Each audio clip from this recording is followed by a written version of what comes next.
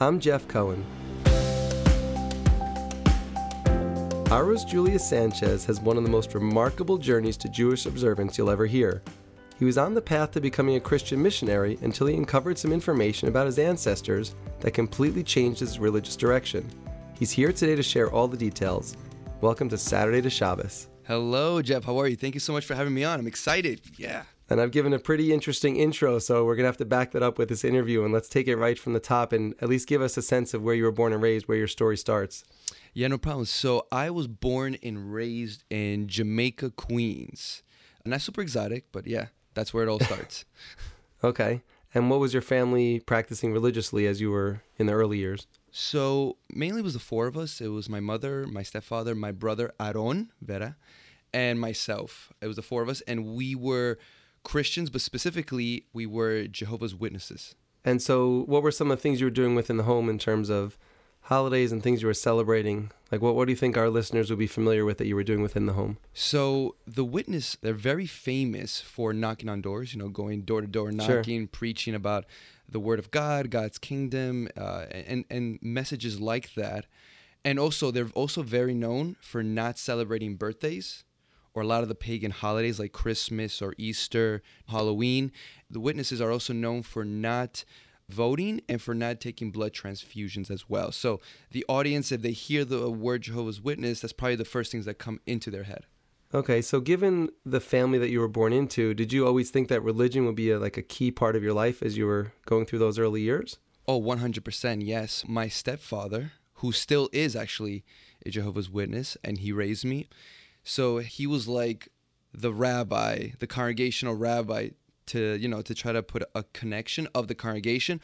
Also, he was very known in other communities, but for his ability to speak and his way of preaching. So he was kind of like famous and known in the community, and he raised my brother Aaron and me to be the same way. And my brother and I, since I can ever think back, we were always raised with thinking that there's only one God, and we have to worship him, we have to love him, we have to serve him, and we have to study his word. Those feelings were always connected to me ever since I could remember. So did you think even from a young age that you were supposed to grow up and professionally still be doing something in the religious world as opposed to having what people would consider a secular job? Did you think religion was going to be the path for you? So yes. So what happened was that in the Witness community, you're allowed to go to college, to get an education. But for the most part, if you are someone who goes to college to get a long degree, you're viewed as someone who doesn't really... It's not that you don't love God, but your priorities are not straight because God's kingdom is coming soon. So what you should be doing instead is, yes, you should work, but you should prioritize and spend all of your time preaching the word of God consistently. So I wanted to become like a special missionary. It's actually called a special pioneer. That's the word they used to go, and they could send you to other countries or maybe to another state to go preach and help certain communities and build up congregations and preach the word of God. And that's what I wanted to do. And the community, I was also known, to speak well. I was able to, convince a lot of people to come to our side and to not believe in the Trinity and just stuff like that I've learned growing up. And I have, I think it's called the gift of the gab, I think it's called. Yes, the gift of gab. That's what people told me. So I was like, I want to worship God. I want to serve him. This is the only way that I know that I can do it.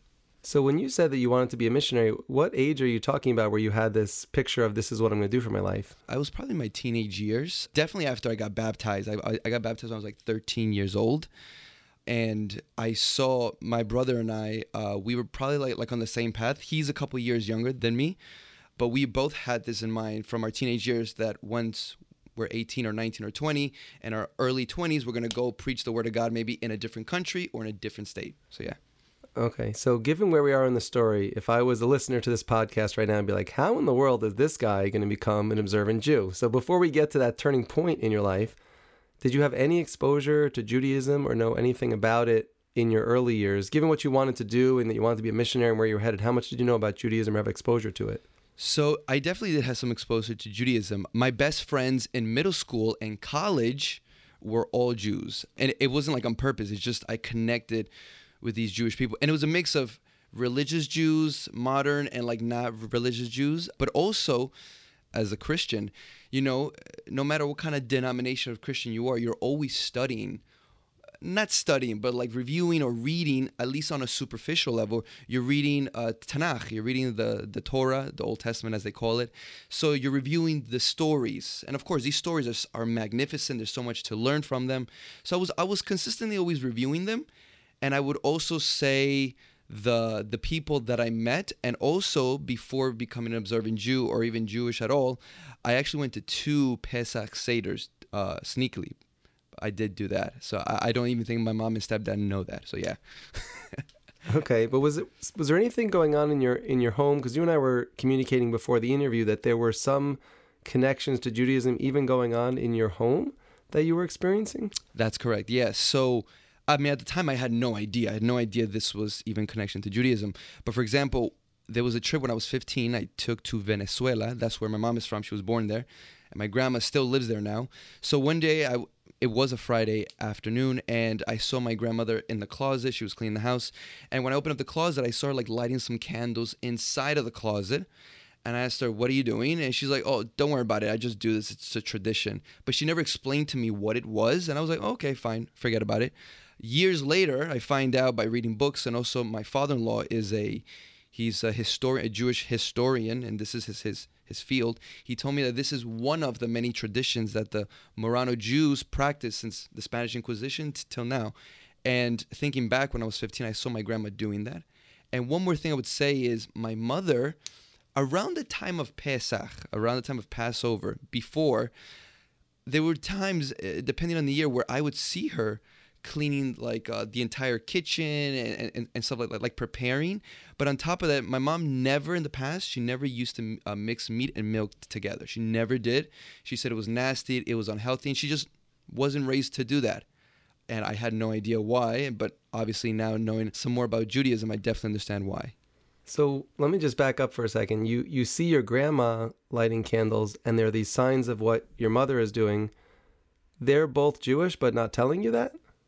Correct. Yes, correct. This was just kept from you as a child? Correct. This conversation never came up until later on when I was like 19 years old. Never came up. I had no idea. I didn't even know that, even though I was quote unquote reading the Tanakh, right? I never knew that to be Jewish is through the mom. I had no idea. Never knew that. Did your mother ever say to you that she had maybe converted away from Judaism? Like, how did she view herself, even though she wasn't talking about it with you? Did she see herself as Jewish or as something else? No, she never saw herself as Jewish, never ever. She actually went to Catholic school when she was young in Venezuela. But my mom converted later on when she remarried to my stepfather. She converted into also being a Jehovah's Witness because my stepfather was. So then she learned, and from there, even till now, they both are still Jehovah's Witnesses, and they consider themselves that. And even though I've brought up the whole Jewish ancestry thing to my mom, she does not see herself that way at all. Zero. Wow, this is so fascinating because we've interviewed so many people now, and we've had secular Jews who became religious Jews, and we've had non-Jews who converted to Judaism. I think you're our first person who viewed himself as a non-Jew and then maybe is finding out actually you are Jewish. So I can't wait to see how this story unfolds. So now take us into like the high school, college type years. You mentioned you were learning a little bit more as you approached 18 or 19, starting to think about that gift of forgab and what you're going to do for a living. So what's going on in that time period?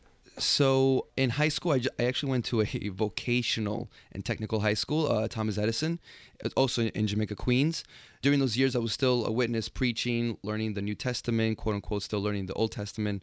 But when I got to college, I thought to myself, and I asked other elders, quote unquote, like the rabbis of the congregation and my stepdad, I said, listen, I want to eventually become this preacher, this missionary, but I need to save some money and I need to work in something. So they gave me, at the time, which I thought was good advice, I said, what should I do? And they told me, listen, get a short career, save some money, and then you can go and take this skill with you anywhere. So I went to Kingsborough Community College, which is in Brooklyn, and I went into the physical therapist assistant program, which was only 2 years, plus a little bit of a undergrad.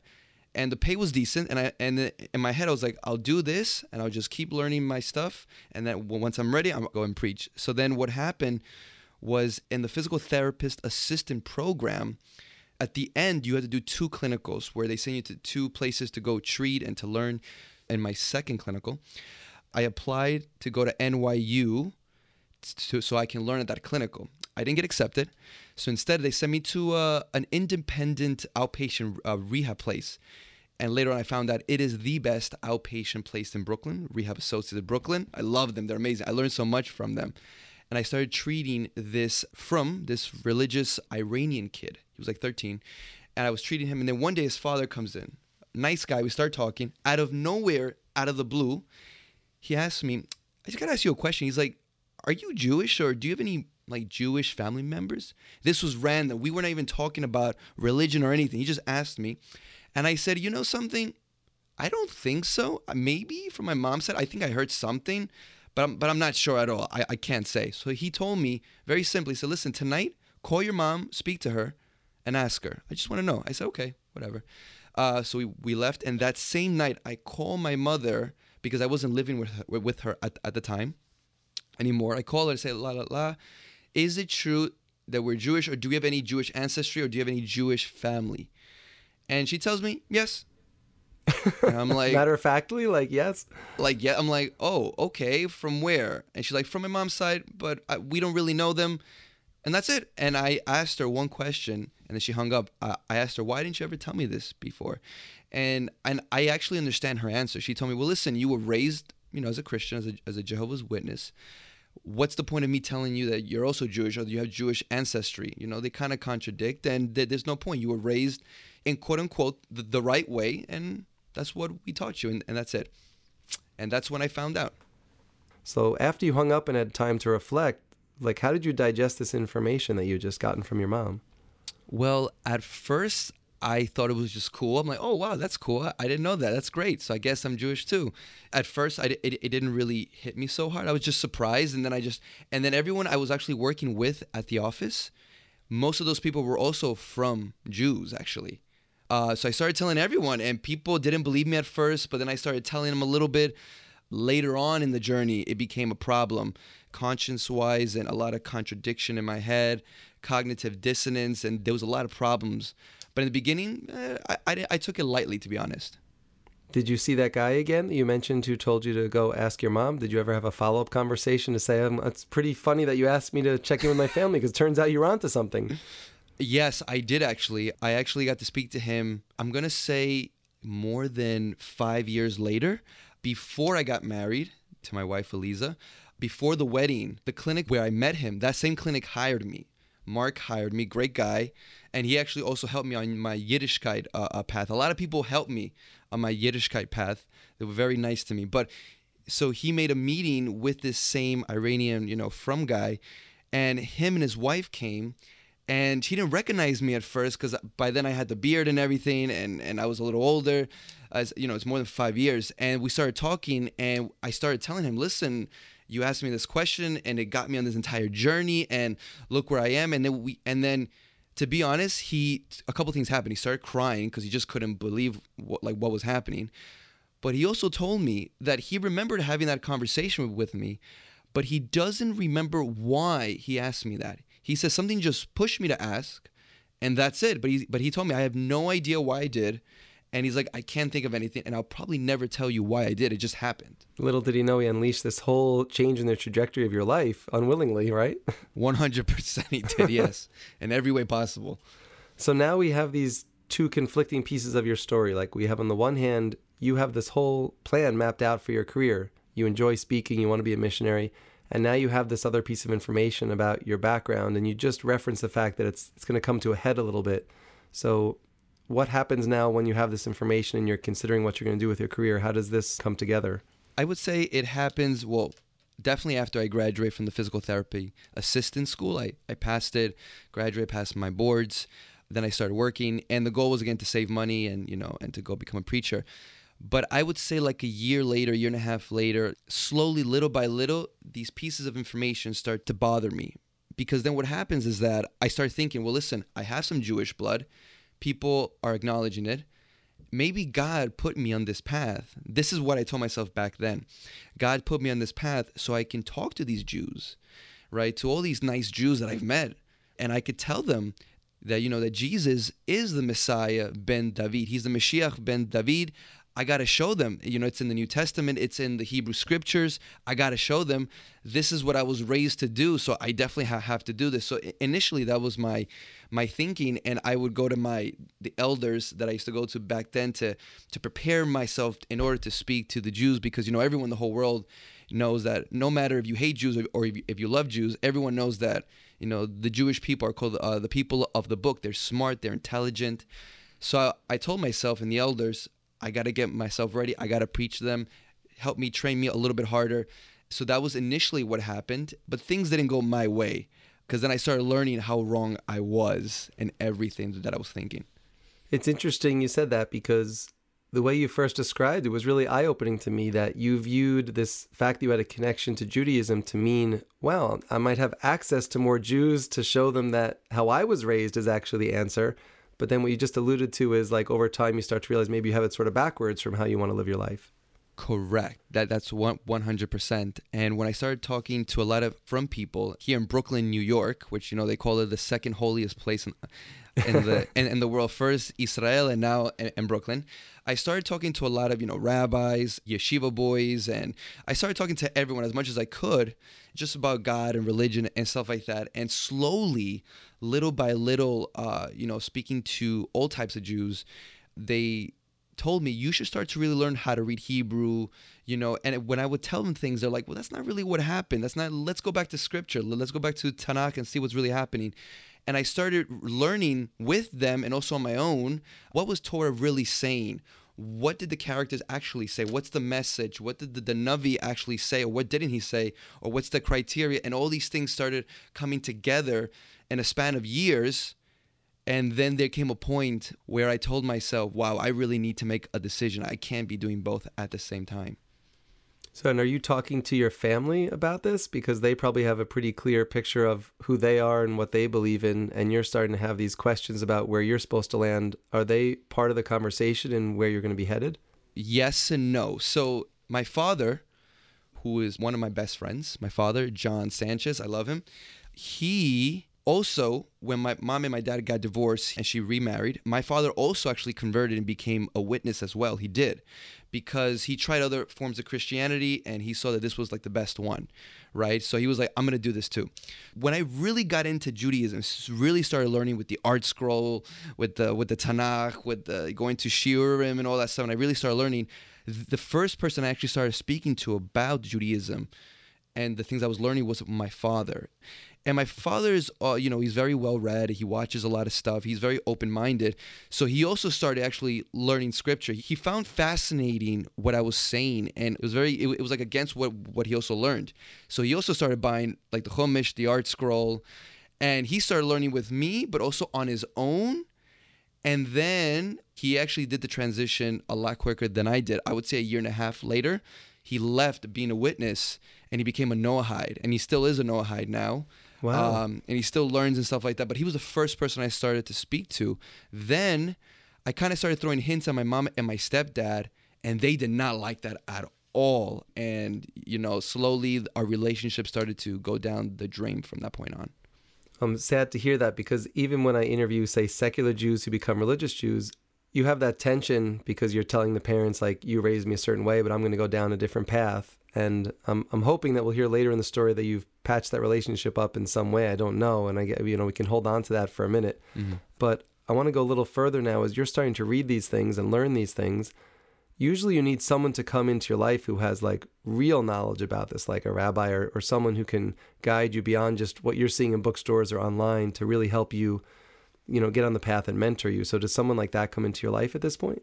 Definitely. It was actually not one person. It was many people. Hashem blessed me with so much people to help me, but all these different people taught me different avenues, different perspectives of Judaism.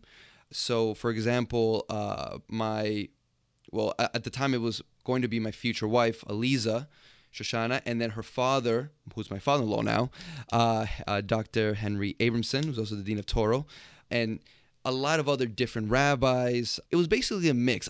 I cannot say it was just one person. It was a mix of all these people that either took me to Shabbos meals. They invited me over for Yontivs, right? They bought me books, art scroll books. I went to different shiurim for different rabbis Ashkenaz rabbi, I went to Sephardi rabbis. On YouTube, I did everything. My father-in-law and my wife taught me how to read Hebrew. And Baruch Hashem, I can read Hebrew now. I mean, I have a little bit of a Spanish accent. People tell me when I read it, but I don't care. But yeah, so it was basically a mix of people. Yeah. So then how did you decide, as you're getting exposed to all of these knowledgeable people, that this was going to be your truth and this is what you wanted to follow? Like, you seem like someone who's always exploring and looking and trying to learn.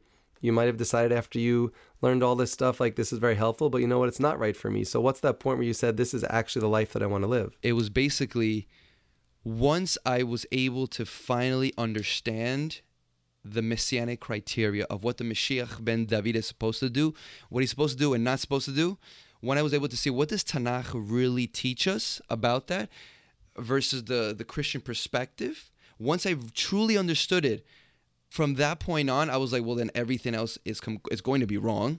Mm-hmm. Once I learned that, I was like, my path is going to be Judaism. Now, my next question is going to be, how do I slowly and without offending people, without hurting people, how do I leave the Kingdom Hall, but not in a bad taste? So then I had to slowly leave. And eventually I did leave. But that was the point. Once I understood that, I was like, okay, I did it. And now I have to become officially Jewish. How do I do that? And then there's a whole part to that as well. So yeah. That's exactly what I was going to ask you, because when I decided I wanted to become religious, there is no process. You can just go to an Orthodox shul and, oh, you're Jewish? Great. Start coming more often. That's great to have you as part of the club. Your story sounds like it's sort of in between, because maybe you're Jewish, maybe you're not. Like, what do people believe when they learn about your background? So what happens to you when you made this decision? Like, where do you go to try to become, like, officially part of the club? So once I left already, I was gone. I was still learning. And then I meet Aliza, who's going to be my future wife. And I also met her parents actually very quickly. I met her parents like 2 months afterwards, right? And by the first month of me meeting her, I knew this was going to be serious. I was like, this is going to be the woman that I'm going to marry, 100%. Mm-hmm. What's her background? So she was born in New York, but her whole family, they were all raised in Florida, in Miami. Her parents are both Canadian. Her father is about Shuva, and her mother converted from being a Catholic to Jewish. So Hashem put me in the right family, because once her father and mother heard my story, first of all, I was able to connect to my mother-in-law very quickly. Ilana Abramson, phenomenal woman, great. She's had a lot of patience with me. I'll tell you that. She's amazing. But basically, she understood where I was coming from. Literally, I mean, even though she came from a different part of the Christianity.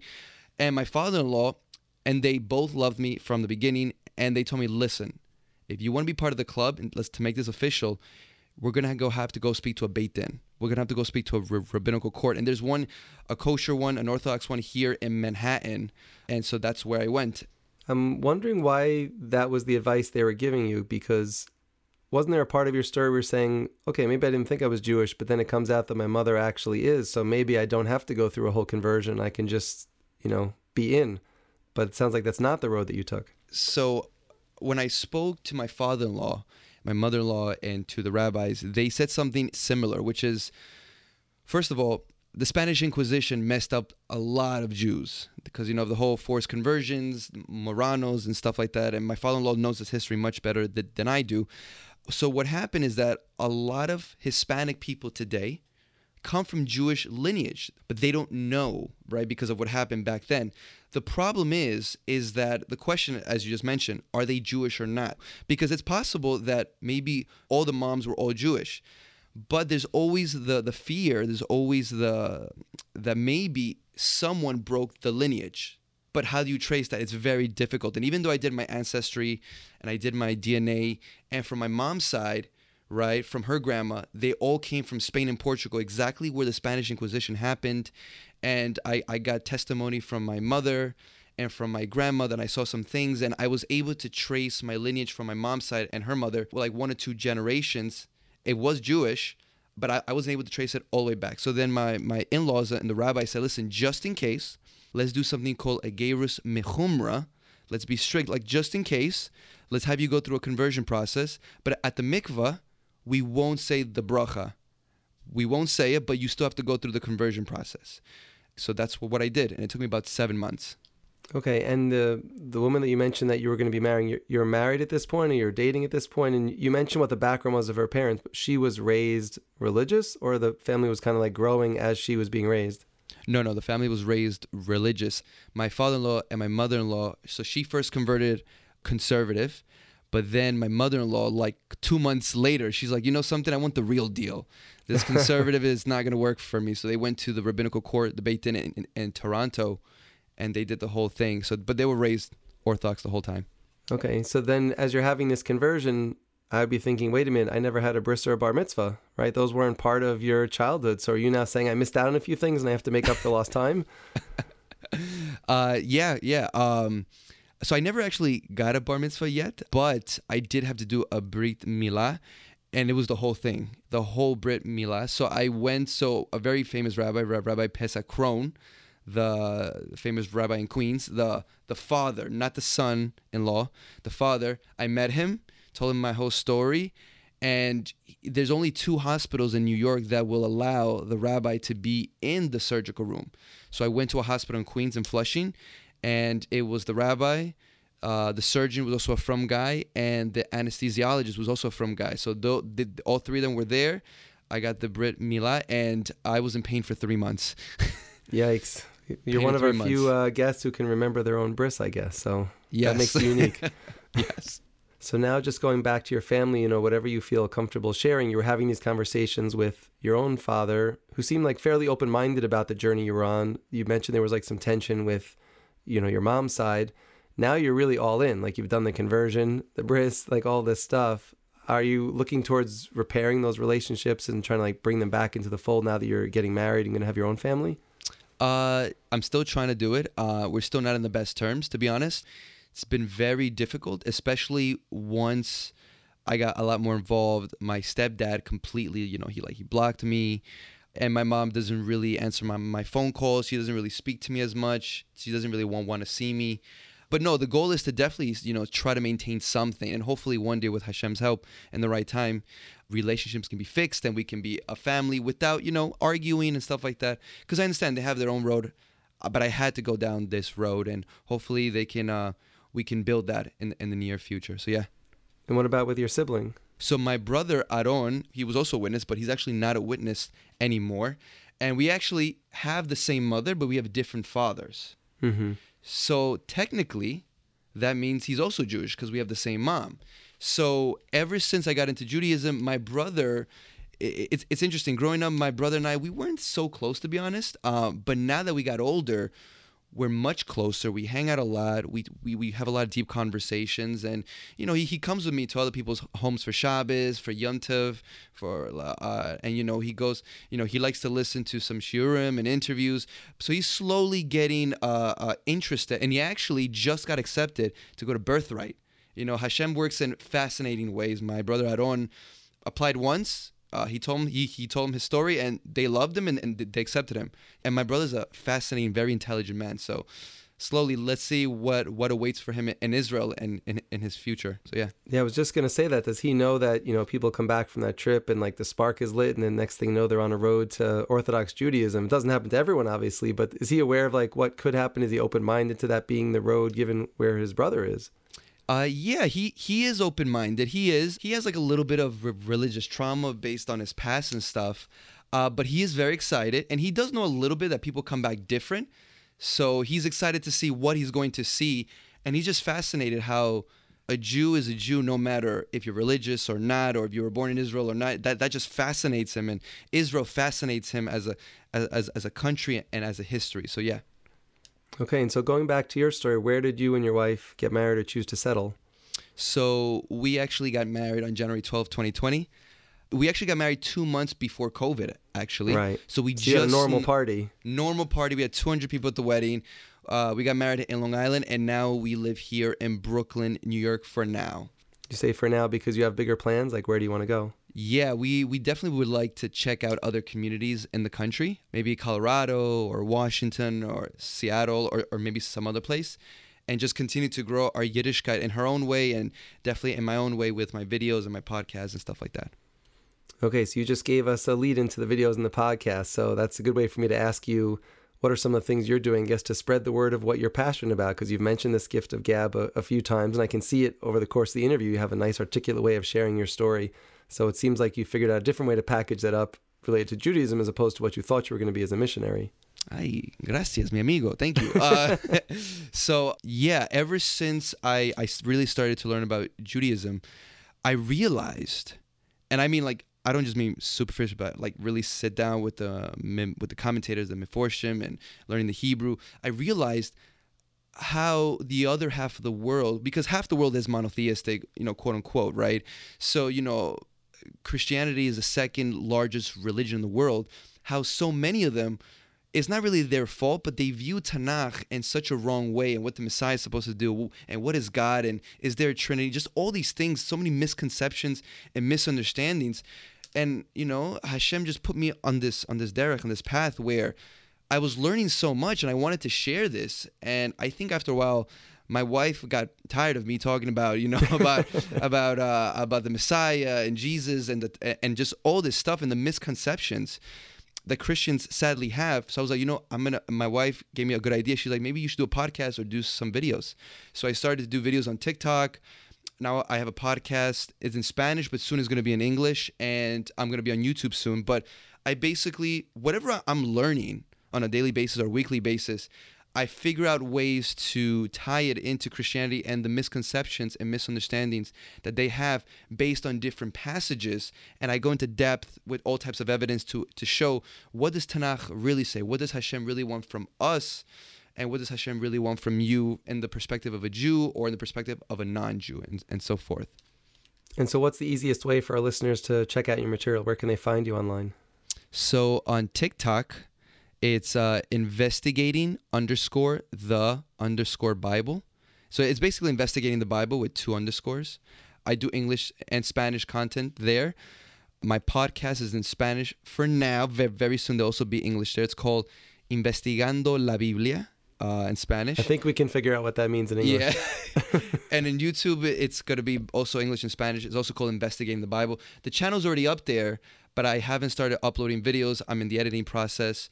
And the point is just to put as much content as I can, because I truly love talking about Tanakh. My goal eventually is to become a Tanakh master and to teach all types of people, Jews who are not so religious and who don't know so much, Noahites, and even Christians. What is it really saying, and the Nevi'im, the Ketuvim, and the Torah, and so forth. So, yeah. You just gave me the perfect lead into the last question I always ask before the lightning round, which is, if I'm interviewing you, say, 5-10 years from now, what's going to be true about you? What are the things that are on your bucket list that you're going to be going after with your wife? So you just mentioned kind of one of them, that you want to become this like Tanakh master. What else is on your list? Finish my doctorate of physical therapy, which I'm in school right now, my second year. So getting my doctorate, become a Tanakh master, start to have my own family with my amazing wife, Eliza, and also do some traveling of public speaking of this Tanakh series that I want to do online, but also in person. I've done a little bit already in person, and it's definitely a different dynamic to do it in person versus online. It's just worlds apart, and I understand why a lot of rabbis do seminars or do things live, because you get to connect with people at a much deeper level. Something tells me with a growth-oriented guy like you that all this stuff's going to come true, so I look forward to seeing how your story unfolds. Thank you. Amen. Thank you so much. Thank you. All right, so let's go into our lightning round to close out the interview. I have a couple super fast questions for you. Are you ready? Okay, go. All right, so you mentioned physical therapy. What do you think is the type of injury that someone like you is most helpful for?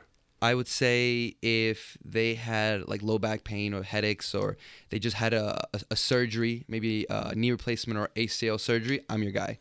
All right, question number 2. You mentioned the Venezuelan roots. So is there some kind of Venezuelan dish that's found its way to your Shabbos table, or something that you even prepare during the week?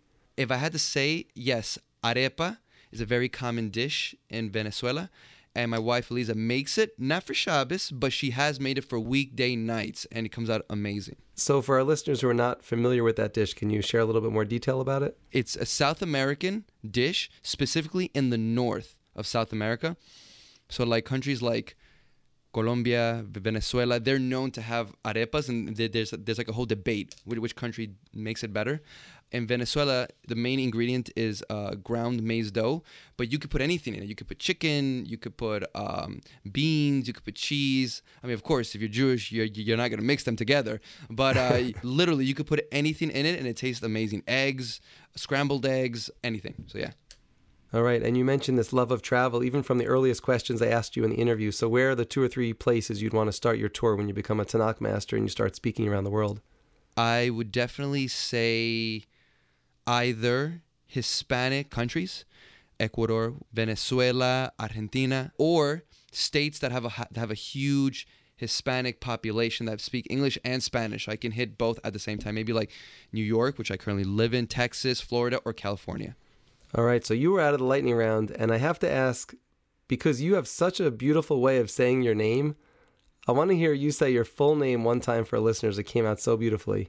So my secular name on my birth certificate is Aurus Julius Sanchez. My Hebrew name is Amiel Shimon, and I always go by both names in my videos and stuff, but I specifically go by my secular name a little bit more, is because I want people that when they watch my stuff or they meet me in person, they see me with the kippah and stuff, they're like, this Hispanic guy Sanchez, he's a Jew. What's the story there? I want people to ask me, because most people that I deal with, they're more open to hear about Judaism or not hate Jews as much if they see someone who's a minority, someone who's black or Hispanic. They're like, oh, I guess not all Jews are white. Okay, so let me hear what this guy has to say about Judaism. So yeah. Aurus, it has been a real pleasure interviewing you. Your story is inspirational. I want to thank you for joining me on Saturday to Shabbos. Thank you, Jeff. Thank you so much.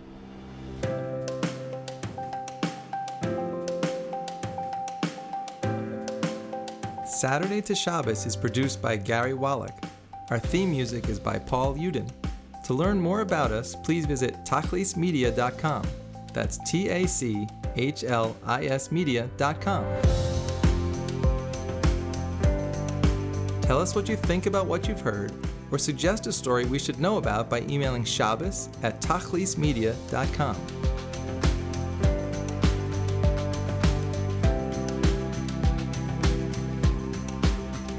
I'm Jeff Cohen. Thanks for listening. Please check with us often for more stories of inspiring Jewish journeys.